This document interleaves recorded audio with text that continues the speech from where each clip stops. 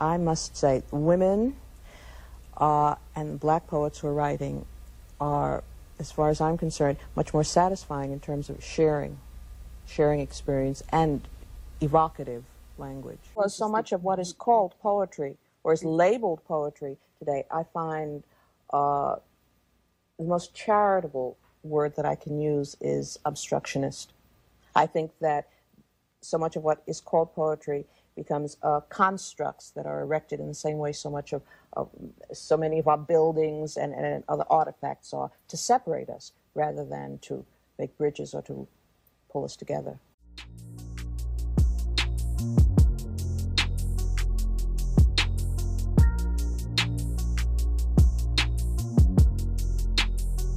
Welcome to What's Left, a weekly political discussion challenging the mainstream left. I'm Eduardo Barca with co-host, writer and teacher Jessica, and community organizer and socialist Kenny Cepeda. We are online at what'sleftpodcast.com. You can find that link to our blog in the episode notes. You can also find our personal social media handles as at Don Eduardo Barca and at DepDK on Instagram, and Jess's Twitter handle as at JHomie89. Please subscribe, rate, review, turn on your notifications, and share your favorite episode where we found this episode. Thank you. All right. So today we're having tea or coffee or chocolatito. Butterbeer. I'm having butterbeer. Okay. I actually don't know what butterbeer is. This is my first time. It's Harry Potter inspired. Okay, cool. All right. And what are you having, Kenny? I'm having water. I just need to hydrate. I've been working a lot. So. Okay. But I'll have a tea coming in a minute. So. Okay. Well, we're having this little holiday special, like vacation special, solstice special, winter break special, whatever it works for anyone. On just an easy episode, since we decided to have a non-heavy topic episode. And this is special because I thought maybe we would take some of our favorite passages, political passages that we like, anything that we have been inspired by, maybe writers and political figures that are not well known, or just apart from your normal, like Noam Chomsky, and apart from like Malcolm X, apart from like bigger. Normal. Our normal is not Noam Chomsky. Yes. Well, apart from really well known, I guess. So we'll be having some passages. We'll be reading some passages that move us, inspire us, call to us, things that we have read and share with the public. We'll be read aloud, as well as sharing insights onto why was it meaningful to us. Any takes or any questions or anything that we should add? We're going to say that Libson is not with us today, right? Because he's on vacation. I don't know if we're allowed to say where, but he's somewhere in the U.S. with family and hopefully having a good time. And, happy holidays to you, Libson, if you're listening. You are, actually. You'll be editing. You'll be editing this. Yeah, happy Christmas, Indy and everybody, and Brandy and family. Happy holidays, Brandy and Andy. All right. And it's very unusual for him to take some time. So this is also a special, reason. We want to show him that we can do it without him too. So that's right. That's right. All right. As I'm searching for, okay, so guess I'll go first, since, as Jess said, it was my idea, so I should probably go first. Let me just move this here.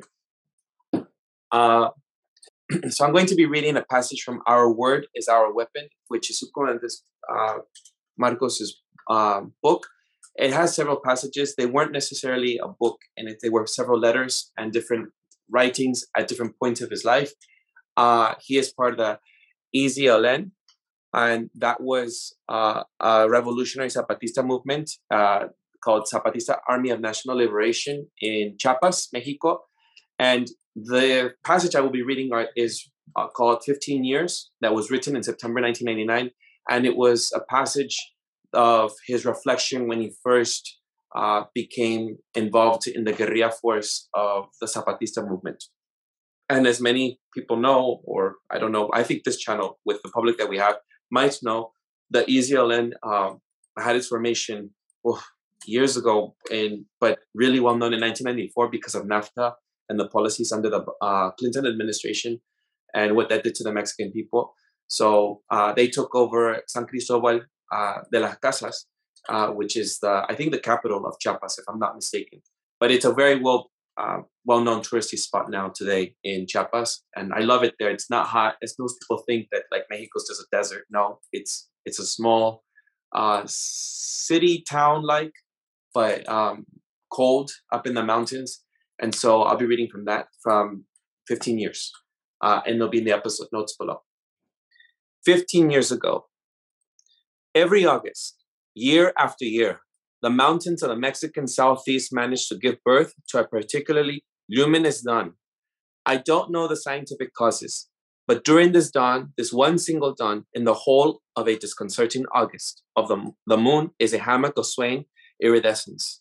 The stars marshal themselves to encircle and center, and the Milky Way proudly lights up its thousands wounds of clotted light. In this August of the end of the millennium, the calendar pointed to the 6th day when this dawn appeared, and with this swaying moon came back to a memory of another August and another 15 years ago, when I began my entry into these mountains that were and are, like it or not, home, school, road, and door. I began my entry in August, and I didn't complete it until September. I should confess something to you. When I laboriously climbed the first of the steep hills that abound in these parts, I was sure it would be my last. I wasn't thinking of revolution, of high human ideals, or a shining future for the dispossessed and forgotten of always. No, I was thinking I'd made the worst decision in my life, that the pain that squeezed my chest and more would end up totally closing off my increasingly skimpy airway, that the best thing for me would be to go back and let the revolution manage itself without me, along with the similar rationalizations. If I didn't go back, it was only because I didn't know the way back. All I knew was that I had to follow the compañero preceding me, who, judging by the cigarette he was smoking while effortlessly negotiating the mud, seemed to be merely out for a stroll. I didn't think that one day I'd be able to climb a hill while smoking and not feel as if I was dying with each step, or that a time would come when I'd be able to manage the mud that was abundant underfoot as the stars are overhead. No, I wasn't thinking at all then. I was concentrating on every breath I was trying to take. What finally happened is that at some point we reached the highest crest of the hill, and the man in charge of the meager column, we were 3, said we would rest there. I let myself fall in the mud that seemed closest and told myself that perhaps it wouldn't be so hard to find the way back, and that all I would have to do would be to walk down for another eternity, and that someday I would have to reach the point where the truck had dropped us off. I was making my calculations, including the excuses I would give them and give myself for abandoning the beginning of my career as a guerrilla. When the compañero approached me and offered me a cigarette, I refused with a shake of my head, not because I didn't want to talk, but because I tried saying, no thanks, and only a groan had come out. After a bit, taking advantage of the fact that the man in charge had gone off some distance to satisfy what is referred to as a basic biological need, I used the .20 caliber rifle that I was carrying more like a walking stick than a combat weapon, and pulled myself up best as I could. That was how I was able to see something from the top of the mountain that had a profound impact on me. No, I didn't look down. I didn't look towards the twisted scribble of the river, nor the weak lights of the bonfires that dimly illuminated a distant hamlet, nor to the neighboring mountains that painted the ravine, sprinkled with small villages, fields, and pastures. I looked upward. I saw a sky that was a gift and a relief, no more like a promise. The moon was smiling nocturnal swing, the stars sprinkling blue lights, and the ancient serpent of luminous wounds that you could call the Milky Way seemed to be resting its head there, very far away. I stayed looking for a time, knowing that I'd have to climb up the wrench hill to see this dawn, that the mud, the slips, the stones that hurt my flesh inside and out, the tired lungs incapable of pulling in the necessary air, the cramped legs, the anguish clinging to the rifle walking stick to free my boots from the imprisoning mud, the feeling of the loneliness and desolation, the weight I was carrying on my back, which I came to know later was only a token, since in reality, there would always be 3 times that or more. Anyway, that token weighted tons to me. That all of that and much more that would come later is what had made it possible for that moon, those stars, and the Milky Way to be there and no other place. When I heard from behind the orders to renew the march, up in the sky, a star surely fed up by its subjugation to the black roof, managed to break away and by falling to leave a brief and fugitive trace on the nocturnal blackboard. That's what we are. I said to myself, fallen stars that barely scratch the sky of history with a scroll. As far as I knew, I had only thought this, but apparently I had thought it out loud because the compañero asked, ¿Qué dices? Or, what did he say? I don't know, I replied the man in charge. Could be he's already got a fever. We have to hurry. When I'm telling you, happened 15 years ago, 30 years ago. A few people scratched history, and knowing this, they began calling to many others so that by dint of scribbling, scratching, and scrolling, they would end up rending the veil of history so that the light would finally be seen. That and nothing else is the struggle we are making. And so if you ask us what we want, we will unashamedly answer to open a crack in history. Perhaps you are asking what happened to my intention to turn back and abandon the guerrilla life. And you might suppose that the vision of that first dawn in the mountains made me abandon my idea of fleeing, lifted my morale, and firmed my revolutionary conscience. Well, you are wrong. I put my plan into operation and went down the hill. What happened is I mistook which side to go down. Instead of going down the slope that would take me back to the road and from there to civilization, I went down the side that took me deeper into the rainforest and that led me to another hill and another and another. That was 15 years ago. Since then, I have kept climbing hills and I have kept mistaking which side to go down. And every August 6th keeps giving birth to a special dawn. And all of us keep falling stars, barely scratching our history. Valley with nuts on top, health to you. And wait a minute, wait. What is that shining so bright in the distance? It looks like a crack. So I guess, so for me, it's like, I guess, I don't know, there's a lot of feelings I have around this because Subcomandante Marcos was very young and he was leaving this privileged life. Ahí está cosa. He was leaving this privileged life of comfort, and he was a studied person. He went to university and just like having it so in his heart that he wanted to commit change and transform society and would join, excuse me. Because a lot of people think that he was, no, as he clearly acknowledges, like this group of Zapatistas had already begun before him, like joining this guerrilla force, to me, is very moving. The fact that you just left everything, your family, your belongings, your friends, your community, and to join this revolutionary cause, which later on became one of the well-known but not much covered revolutionary guerrilla forces in Mexico.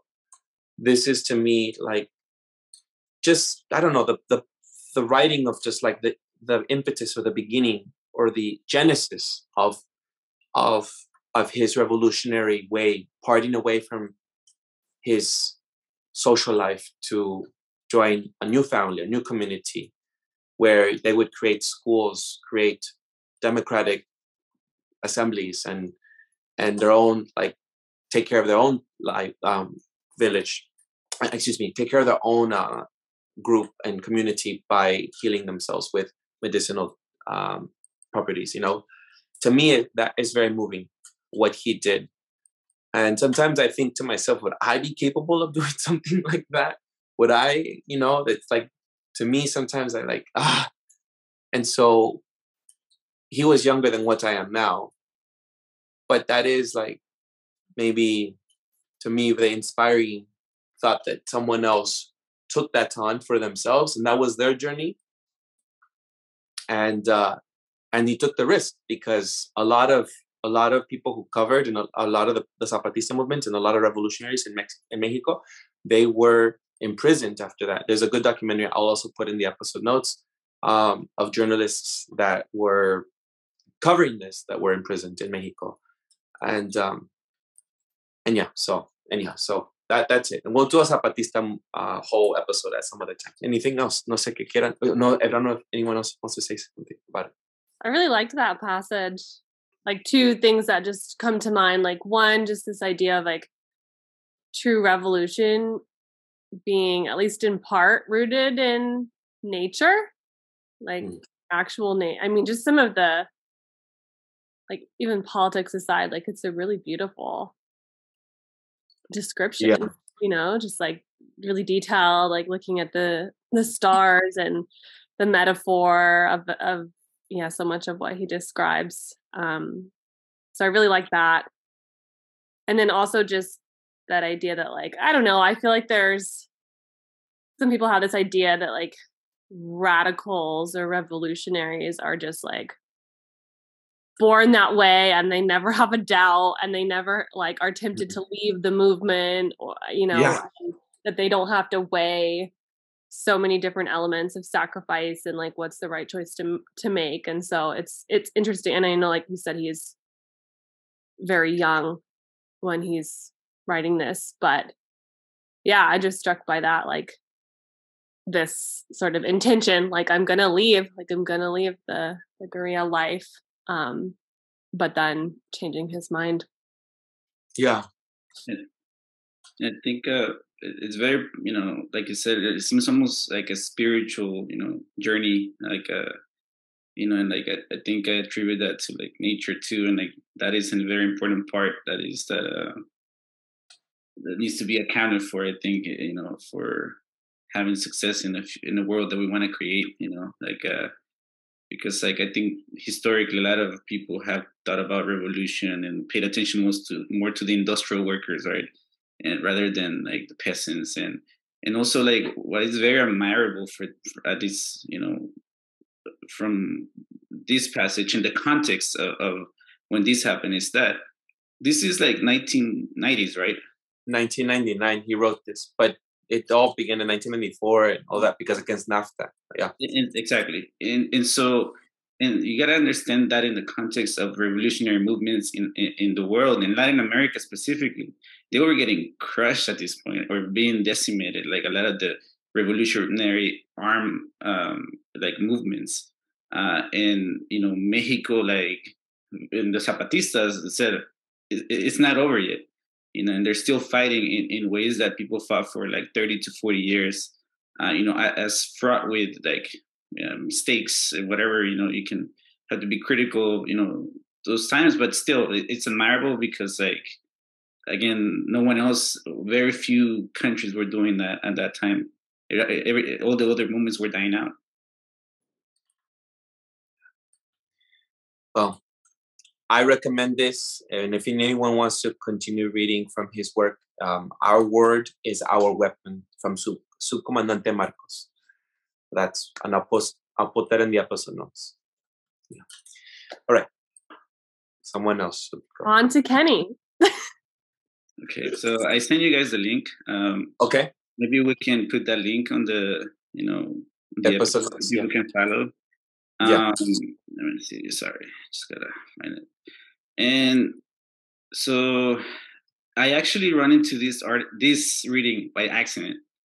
At the time, Lipson and I were reading something from Rosa Luxemburg, and I was trying to find her piece on reform or revolution, which is like a very influential, but kind of obscure, you know, reading. And so I ran into this by accident, which is like a lot shorter, synthesized, and it kind of like marked a change within me, you know, of understanding and really like questioning my politics, because like since I was a kid, I grew up in Guatemala. War was part of my life, not directly, but like in the context of my life. Like I was saying, the like leftist armed movement in Guatemala was ended officially, at least like the official figure was in 1996. This is post the collapse of the Soviet Union. And so I was actually in school and they were teaching me how to vote. And so, again, like my idea of revolution was very idealistic, and like I grew up in high school and I was always like glamorizing a lot of things, but like I don't think I knew what revolution really meant, or at least like there was a change to this. And like I attribute it to this reading that, kind of like in a sort of simple way explain what revolution versus reform is. And so I'm going to read part of it. I'm going to read the introduction because this is a speech actually that this guy Daniel de Leon gave in 1896, I believe. Sorry. Yeah, in November 1896 in New York. He's talking about unionizing, and there was a vote. You can read the context. I don't know too much about the context, but again, the reading is what really influenced me. And so I'm just going to read the introduction. So it goes, so he's speaking to a bunch of people, a group of people, union workers actually, because Daniel de Leon was a union, like a Marxist, guy. And so he's like, Mr. Chairman and working men of Boston, I have got into the habit of putting two and two together and drawing my conclusions. When I was invited to come to Boston, the invitation reached me at about the same time as an official information that a reorganization of the party was contemplated in the city of Boston.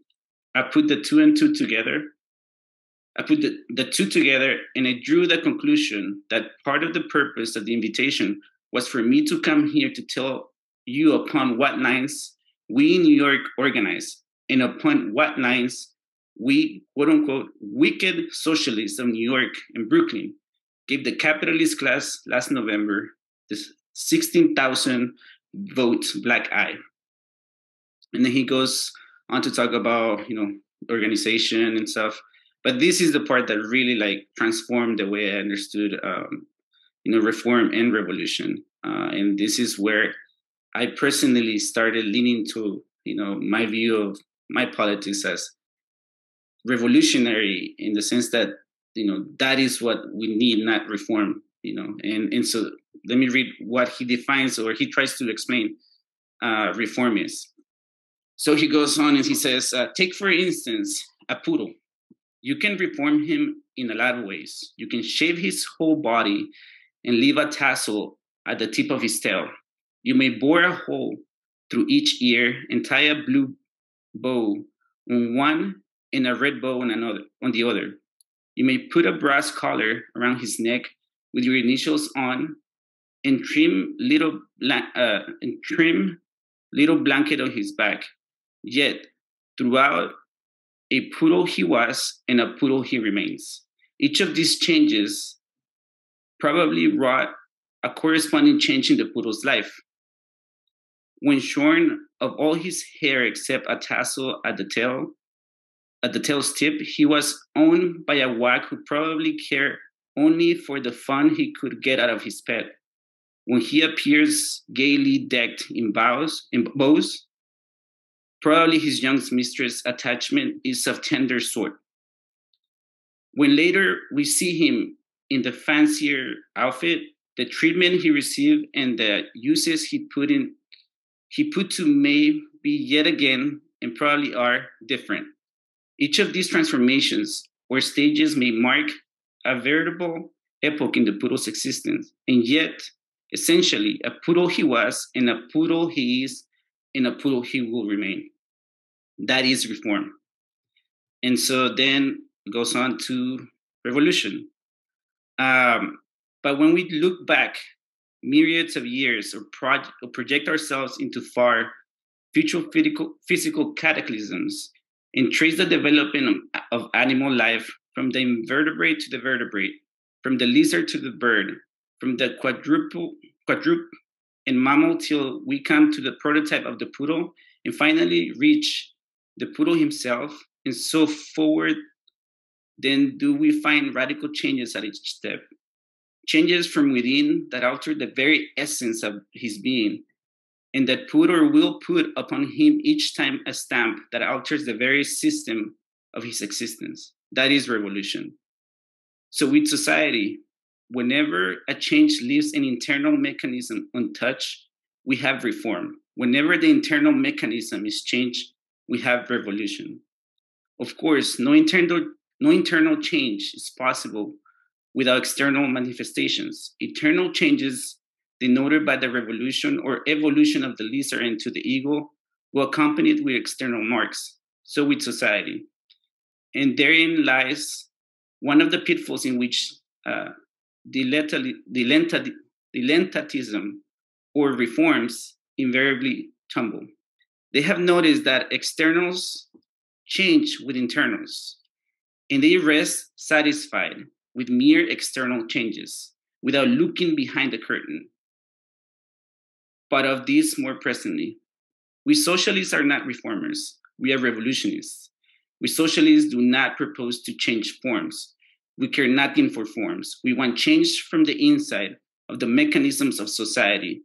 Let the form take care of itself.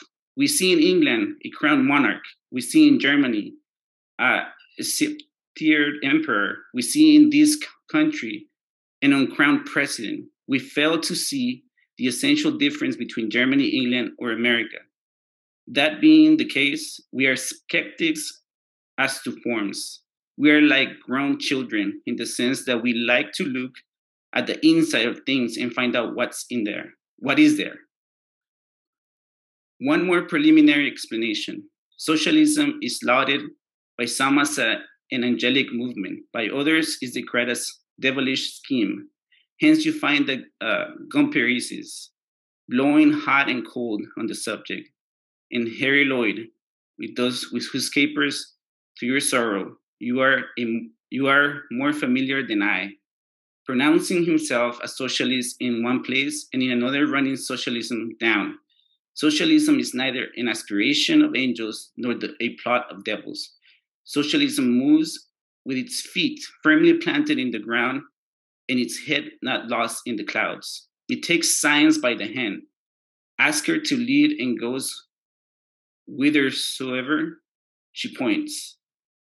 It does not take science by the hand, saying, I shall follow you to the end of the road if it please me. No, it takes her by the hand and says, whithersoever thou leadest, thither am I bound to go. The socialists, consequently, move as intelligent men. We do not mutiny because instead of having wings, we have arms and cannot fly as we would wish. What then, with an eye single upon the differences between reform and revolution, does the socialists mean? To point out that I shall take up 2 or 3 of what I may style the principal nerve centers of the movement. I hope you can understand my reading, but yeah. So to me, again, it's a sort of an attempt to explain scientifically, through, I guess, the comparison of evolution, the difference between, just cosmetic changes, right? When we talk about like policies or voting, or like who the hell the president is. This is when I started to split away from like the binary of Democrats and or like Bernie Sanders being a sort of like guide for revolution. And so I don't know. Do you guys have any thoughts? Any questions? Well, I mean, this is. I think there's more to this, right? But like for me, it is something that we have clearly discussed on what's left. Something you both and Andy have challenged me on when I have said that like I would like to maintain some presence in like the current state of affairs, and then like I'm voting certain areas, and the reform and revolutionary that the versus the reform versus revolution conversation is something that is clearly outlined here, and I appreciate this because you do stand by this. We've had this discussion, Kenny, where I've felt sometimes like I've maybe kept some maybe glimmer of hope where we could have some sustain a little bit as the revolution comes, and this clearly outlines there cannot be any. It has to be, it's clearly marked as one or the other. And socialists are not reformers. We are revolutionists. We socialists do not propose to change forms. We are nothing for forms. We want to change the inside of the mechanism of society, let the form to take care of itself. We see in England, and it goes on. But yeah, so I appreciate knowing where you were inspired or where you got that the root of your decisions or the root of your political influence in this passage. And I think it kind of helps. Oh, sorry. Go ahead, Kenny. I just wanted, again, and it was an accidental find. I wasn't looking for it. I didn't know. I still don't know much about Daniel de Leon. But because I was trying to study someone else, I ran into it, and it just sank, and then, like, I think Rosa Luxemburg does a better job at, going deeper into this, analyzing this tension, right, of reform or revolution. Sorry. Mm-hmm. I think it kind of crystallizes for me, or I don't know, it makes me, I think we should do, maybe you guys did this before I joined, but I think we should at some point do an episode just focused on the word revolution and like the concept of it. Because I think we throw it around a lot. Well, socialists especially throw it around a lot. And I think this does a really good job of like outlining the metaphor of the poodle and everything. And like evolution as like a metaphor, but also like revolution, like revolve literally has evolve in it, like in the word. And I know I've heard critiques of even not like the notion of revolution, not on What's Left, but just in general of like a full circle, and that it takes you back to the same place that you began. So I think there's some interesting like critiques out there of that as the framework or that as like the goal that we hold up. And I think there's been times on What's Left, I mean, just speaking for myself, where like I'm talking about like, yeah, this revolution that we're fighting for, but without really being able to define it. Which part of that's just the nature of, you don't really know what something is until you create it, until you do it or start doing it, at least. I think that's generally true for most things. But I don't know. Yeah, this is just getting the wheels turning for me. And I hope it's something we can kind of return to. Especially Andy. I feel like Andy uses the term revolution more than any of us. So maybe we should press harder on like what is this revolution that we talk about? We know we don't want reform for sure. Like fuck the poodle. But I do think that like you said, like on the surface, most people, like when they talk about revolution, like he kind of mentions they really talk about just like cosmetic stuff, and like that doesn't change again like the inner mechanisms of a system, right? And so you still have a poodle regardless. oh, speaking of dogs, what's her name again, Eduardo? Or his? Or her? Her, she's Lali. Lali. Jasmine's right by me. There's Jasmine. Not as lively right now. Okay, is it my turn? Yeah, it's your turn. Okay, I think I'm gonna do Audre Lorde. Actually, if you give me 1 second, I bet I can find this because it's pretty famous, actually. Okay, so this is a really hard assignment for me because Eduardo was like, pick anything. I was like, anything? You're asking an English major to pick any passage off of my entire shelf? But okay, so Audre Lorde, famous poet, Black, lesbian, feminist, I don't know, all the labels, but I don't know. I guess I picked this because for me, it really crystallizes the connection between poetry and politics.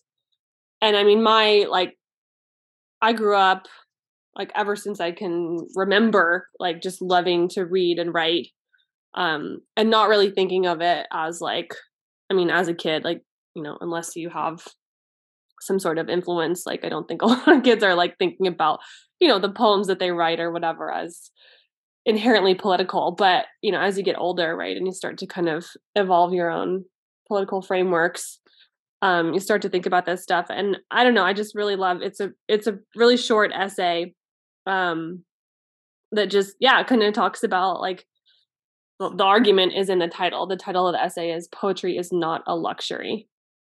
So yeah, I'll just read. Okay. So the quality, and this is, I don't know what year. I want to say, does it say on the PDF? It's like 80s.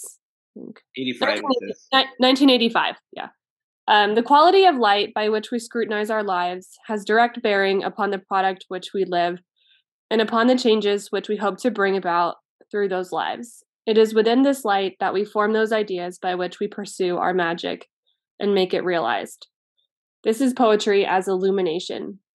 For it is through poetry that we give name to those ideas which are, until the poem, nameless and formless, about to be birthed, but already felt. That distillation of experience from which true poetry springs births thought as dream births concept, as feeling births idea, as knowledge births precedes understanding. As we learn to bear the intimacy of scrutiny and to flourish within it, as we learn to use the products of that scrutiny for power within our living, those fears which rule our lives and form our silences begin to lose their control over us. For each of us as women, there is a dark place within, where hidden and growing our true spirit rises, beautiful and tough as chestnut stanchions against your nightmare of weakness and of impotence. These places of possibility within ourselves are dark because they are ancient and hidden. They have survived and grown strong through that darkness. Within these deep places, each one of us holds an incredible reserve of creativity and power, of unexamined and unrecorded emotion and feeling. The woman's place of power within each of us is neither white nor surface. It is dark, it is ancient, and it is deep. When we view living in the European mode only as a problem to be solved, we rely solely upon our ideas to make us free, for these were what the white fathers told us were precious. But as we come more into touch with our own ancient non-European consciousness of living as a situation to be experienced and interacted with, we learn more and more to cherish our feelings and to respect those hidden sources of our power from where true knowledge and therefore lasting action comes. At this point in time, I believe that women carry within ourselves the possibility for fusion of these two approaches so necessary for survival, and we come closest to this combination in our poetry. I speak here of poetry as a revelatory distillation of experience, not the sterile word play that too often the white fathers distorted the word poetry to mean in order to cover a desperate wish for imagination without insight. For women, then, poetry is not a luxury. It is a vital necessity of our existence. It forms the quality of the light within which we predicate our hopes and dreams toward survival and change, first made into language, then into idea, then into more tangible action. Poetry is the way we help give name to the nameless, so it can be thought.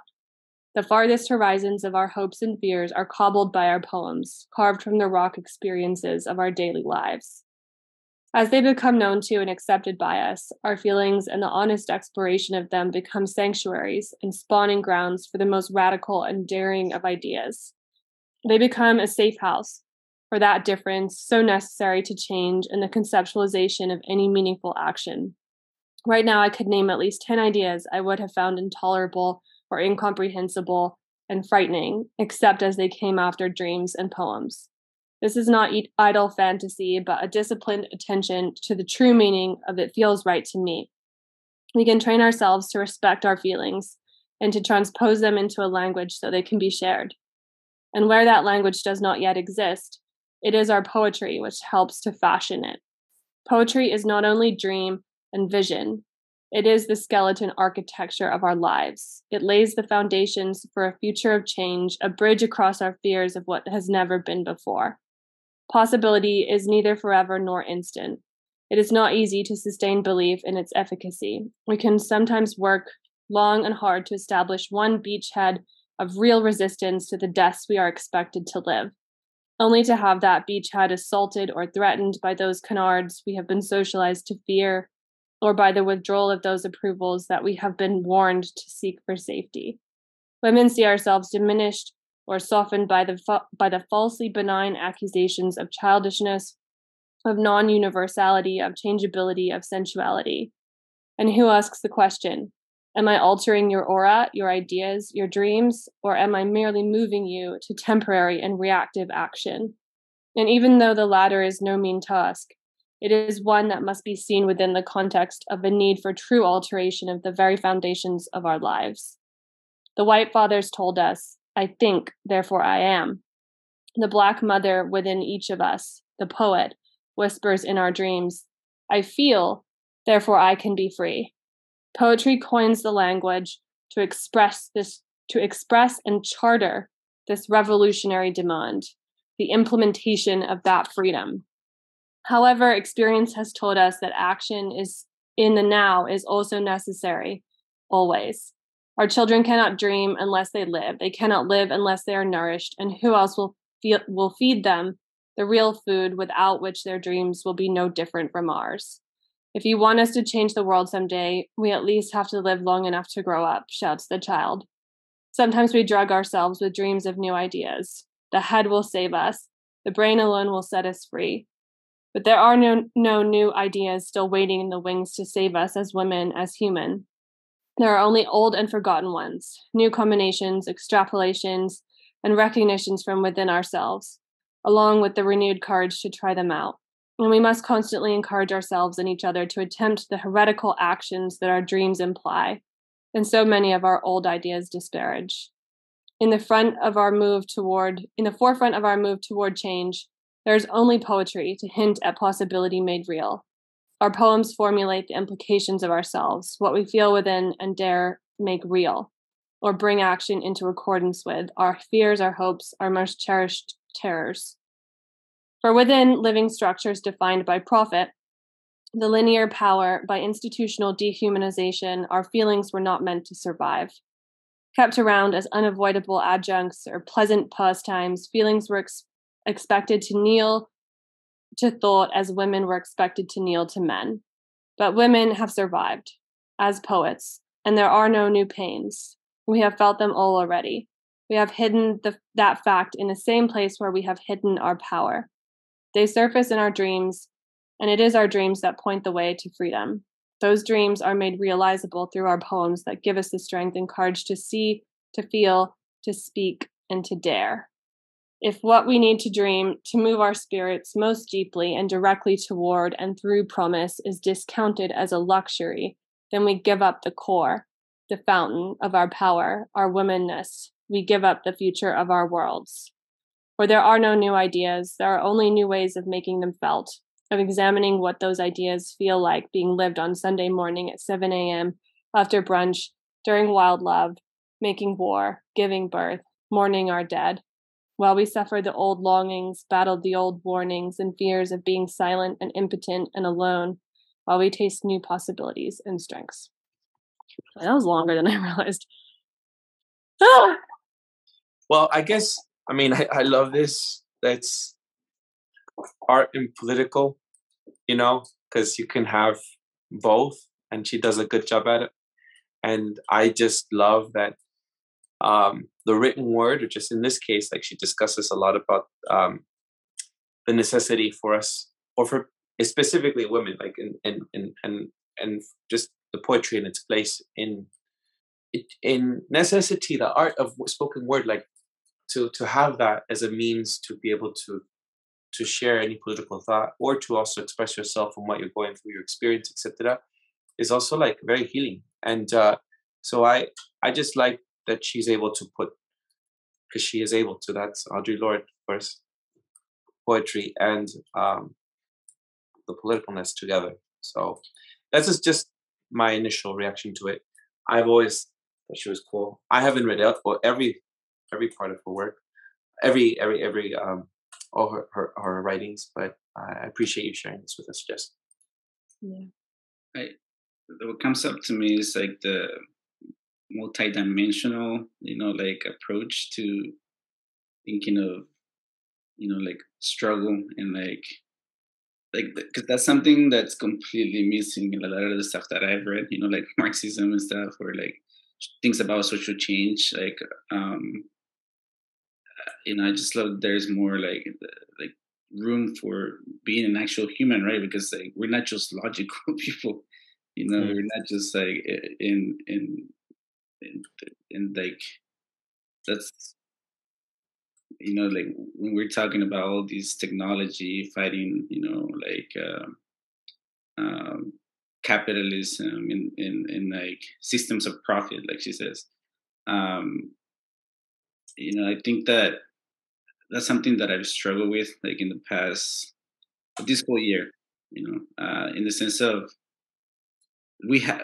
Lipson asked me once before, like, how do you sustain yourself? And like, you have to have other things that root you, because if you're just like engaged in logic and like, like thinking about methodical stuff, and if you're not leaving the other parts that make you human, and like you get lost. And I think like often like we attribute a lot of these things just to, and I think that maybe that's where Lips and I might agree that I see it as training, right? Like, because yes, I'm a man, but I also have emotions, but I've been trained to not have emotions.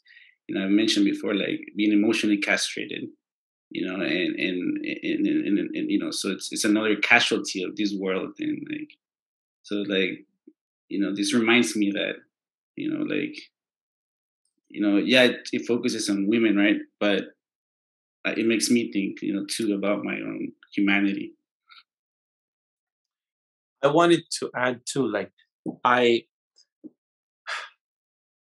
in order for us to be able to speak into that humanity, Kenny, in order for us to be able to have other like thoughts about either revolution or be a part of a movement, or to engage, or to be in a working group, or it takes mental space, and sometimes we are clouded, or we have other experiences that we are stopped by or blocked by, and rationalizing or thinking these or is not sometimes what we need. And she says it clearly here. The white fathers told us, I think, therefore I am. The black mother within each of us, the poet, whispers in our dreams, I feel, therefore I can be free.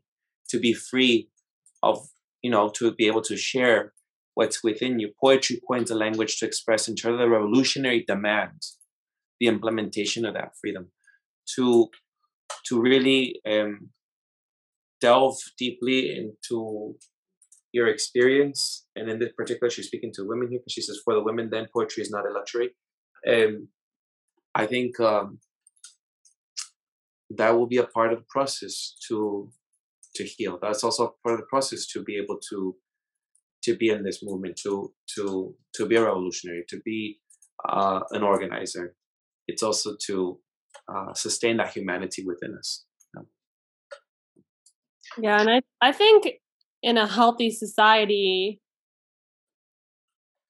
emotion and intuition and instinct like goes with logic, right? It's like they're not so oppositional, I feel like, in our society, and even to some extent within various movements, they they like brush up against each other, but I don't actually think that that's natural. It's common, but I don't think it's how it has to be. Um yeah, like Kenny was saying, like it's at least partly, I think, trained into us. And I think I brought up in the podcast before, Sister Morningstar has that term, like instinct injury. This idea that, like, for many of us, we sustain like injuries to our natural instinct, especially women, like from very early on, like from literally birth, like the birth process. And then like carry that injury with us, and then it becomes a block in various ways. And I think in some instances, like that includes like politically. So yeah, I love Audre Lorde as much as I love her essays and stuff. I love her poetry more, though. So people should go read her poetry. Well, we'll include in the episode notes a link to that for folks to find it. I feel like this is something we could do like every once in a while.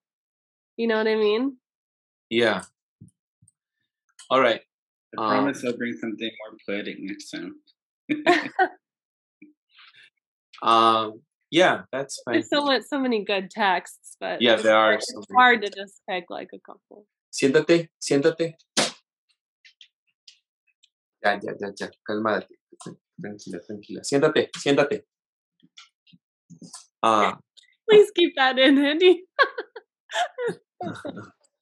It's because she's everywhere, and I think I'm supposed to keep her in one place. Rafa is my very close friend. He works at Cesar Chavez Elementary School, and he's known me for a very long time. And I've always house at his house, but sometimes I just can't. And I was able to this time because I'm staying a few days into winter break, and he has he loves American Bulldogs. And I think the first time he wanted me to house it was because, one, he trusted me. Two, because his first, well, I don't know if it's his first, but when I met him, he had an American Bulldog that was deaf, and then he would use American Sign Language with her. And I knew American Sign Language. So like sit or stay or wait or eat. And she was good. She was really good at that. And so after that, he was just like, oh, you're just going to take care of my dogs in my house every single time. And so she looks very much like her, except without the spots. She was all white. And then he also likes that I'm not afraid of this type of breed, you know, because this breed they're very strong. They just need a lot of attention. So I forget how Cesar Melon calls this breed, like there's a word he uses. I don't know. But anyhow, you know, I guess I'm going off on this rant. So, and I bike with them. Now she's not able to, I can tell her legs are in the back are working. This is what happens with interbreeding. But I bike with them and they go on each on one end. But one time there was a raccoon, and then I was like, oh no, hold on tight. And then they started chasing the raccoon, and I was like, on my bike. You so straight ahead. I thought you were going to say it like. I know. Anyhow, so I'm always giving these side digressing comments. So come here. So that concludes this episode. I guess I really look forward to doing this maybe at some point in another time when we need to cover for an episode to not be so heavy on topics. And I appreciate you both for joining this holiday special, because I was like, I don't just want to do a greeting. I want something to be more than that. I want there to be something more substantial. So I appreciate both Kenny and Jess for participating and finding something that we could share. I wish everyone happy holidays. And again, to Brandy and Andy, wherever you are right now, I hope that you're enjoying yourself. So we're going to conclude this episode and then we'll sign out. What's Left is a weekly political podcast that's channel challenging the mainstream left, posts information about our topics and our guests on the episode notes where we can have this episode, or on our blog, what'sleftpodcast.com. You can find past episodes to this podcast / channel there and connect with us. I remind folks, if you like anything you have heard here, please subscribe, rate, review, turn on your notifications to any of our platforms on Spotify, iTunes Podcast, Stitcher, Google Play, BitChute, Odyssey, YouTube, Rumble, or Telegram. And you can find our blog in any of those links that I just mentioned in the episode notes where you found this episode. If you would like to give us feedback about something you've heard or suggest something for us to cover, contact us through our blog I'm Eduardo Barca with co-host Jessica and Jenny Cepeda, and we'll see you next time, Andy. And that concludes. Oh, one more thing. I'm so sorry. You can find our social media handles as @Don Eduardo Barca and @ZDK on Instagram, and Jess's Twitter handle as @JHomie89. That concludes it. Thank you all very much, and see you all next time. Ciao. No.